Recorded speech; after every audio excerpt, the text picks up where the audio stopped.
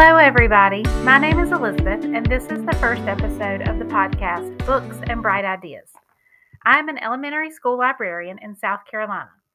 My school serves grades K4 through 4th grade right now, but we will be adding 5th grade back to the elementary school in just a couple of years. This is currently my 14th year as a media specialist, and I truly love my job. I have wanted to start a podcast of some sort for other teachers and media specialists for several years now, so I am excited about finally getting this off the ground.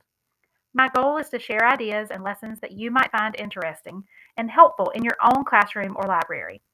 I will talk some about the lessons, the purpose behind them, some of the steps I take in working with teachers and students, and some of the resources here in the podcast. But then I will also provide links to resources that you can use in the show notes. I am happy you are here and I cannot wait to connect with you.